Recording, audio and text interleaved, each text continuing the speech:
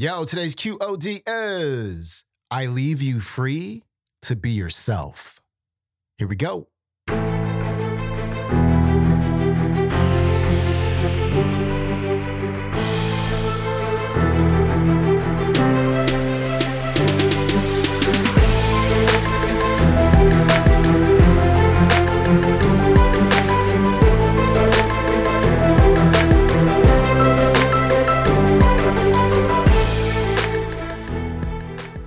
Welcome back to the Quote of the Day Show. I'm your host, Sean Croxton of SeanCroxton.com. We got Dr. Wayne W. Dyer back on the show today. You know, on Monday, Brennan Burchard talked about how exceptional people think. And Dr. Dyer is going to keep that conversation going today because what may be surprising to a lot of people is that while a goal and an outcome is important, exceptional people tend to not think about the goal all the time. It's not really all about the goal. It's important, but it's not everything. What's more important for exceptional people is the journey and the growth that they experience along the way. Like you've probably heard successful people say, yeah, I finished this goal and it wasn't really the fireworks that I thought it was going to be. Sometimes actually achieving a goal can kind of feel like a letdown. It can kind of feel like an end of a really, really good movie. And you're like, oh, that movie was really good. Because what was good about the movie was the process, right? It was the story that was unfolding along the way. It was the growth that was unfolding along the way. And so it's about the outcome, but it's also about being not attached to the outcome. It's not about the applause either. It's about who you become along the way. And so Dr. Dyer is going to talk about that. He's also going to talk about this idea of detaching from the outcome when it comes to your relationships as well. It's a really big deal. I hope you listen to the whole thing. Dr. Dyer is coming up. The second part of this is the word attachment. Having a mind that is open to everything is one thing, but attached nowhere. And attachment, I wrote a book a few years ago called You'll See It When You Believe It, and there's an entire chapter in there called Detachment. And one of the things that Maslow said and taught us is that self-actualizing people are living their life detached from outcome. Detached from outcome. And detached from outcome means that I don't do what I do because of what might show up for me. I'm not motivated by being famous. I'm not motivated by making money.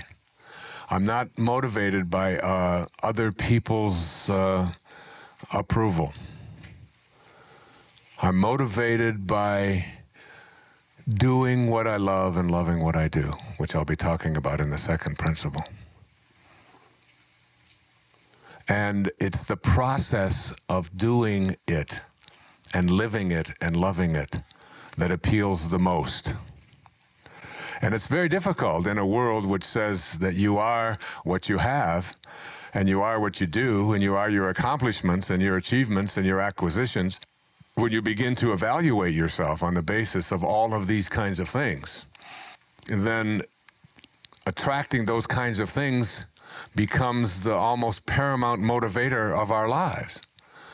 But to shift away from that, to understand what Thoreau wrote about back there in Concord, Massachusetts, at Walden Pond, when he defined success as advancing confidently in the direction of your own dreams, and endeavoring to live the life which you have imagined, then you will meet with a success, unexpected in common hours.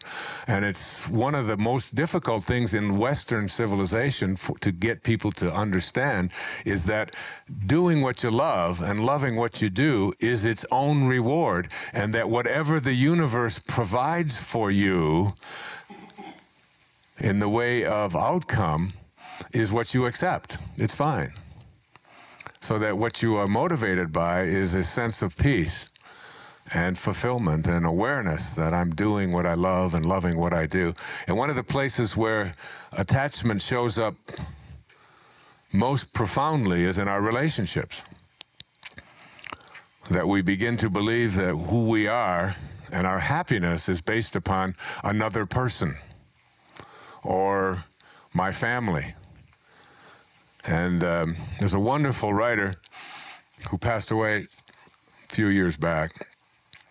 His name was Anthony DeMello, and he lived in India, and he was a Catholic priest. And if you ever heard any of his tapes or read any of his books, he's very, very entertaining, tells great stories. I recommend that you get to know him, Anthony DeMello, D-E-M-E-L-L-O, and read some of his books and read some of the stories and even hear some of his tapes. He's a wonderful speaker, brilliant man. He wrote a book called The Way to Love, a little book. You can carry it around in your pocket, literally that small. You can carry it in your back pocket, The Way to Love. And he suggests most of his life was about trying to teach his patients and parishioners and people who would listen to him about attachment. He said the source of all unhappiness in the world is attachment. That if you could learn to detach, and I recommend that you read, you'll see it when you believe it, that chapter on detachment, because it sort of wrote itself through me. And I have to work at practicing it all the time, having as many children as I have, to understand that I am not the source of their happiness and that they are not the source of mine. And sometimes it sounds almost callous, but this is what he suggests in The Way to Love that'll help you to experience love in a non-attached way. How do you love someone and not be attached to them? And attachment means that I become immobilized if I don't get what it is that I'm seeking. Attachment doesn't mean that I'm not attracted to you, that I don't love you, that I'm not happy with you, that I don't love things. Detachment is about understanding that if what you would like to have from another person is not available, then you don't become immobilized. And he says here are two tests. First, can you say this to other people in a detached way? I am not really attached to you at all. I am merely deluding myself into the belief that without you, I will not be happy. Can you be in a relationship with anyone, including your own children and family, and be able to say to them that I am deluding myself into the belief that without you, I will not be happy? And the second is, this is the toughest one, I think, of all. One that I've met very few people who are in relationships, love relationships, spousal relationships, and so on, who can pass this test. Be able to say to the person you love, I leave you free to be yourself, to think your thoughts, indulge your tastes, follow your inclinations, and behave in ways that you decide are to your liking. You have that freedom, and you have my love in the process.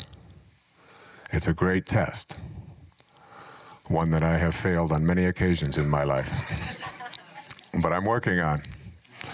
I haven't failed it so much with my children. Somehow I think the advantage I had in growing up in the way that I did in a series of foster homes until I was almost 10, and being required to go out and earn my way in life, not having someone hand it to me. Somehow that gave me the ability to allow my children to be what they needed to be, because I don't think I'd be where I am in my life had someone else handed it to me.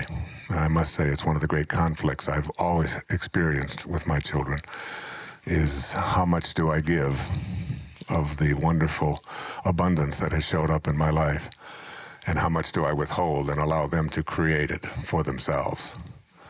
And I have found that most of the time when I give too much and take over for them and do it for them, that not only do they fall, but I find myself suffering more as well.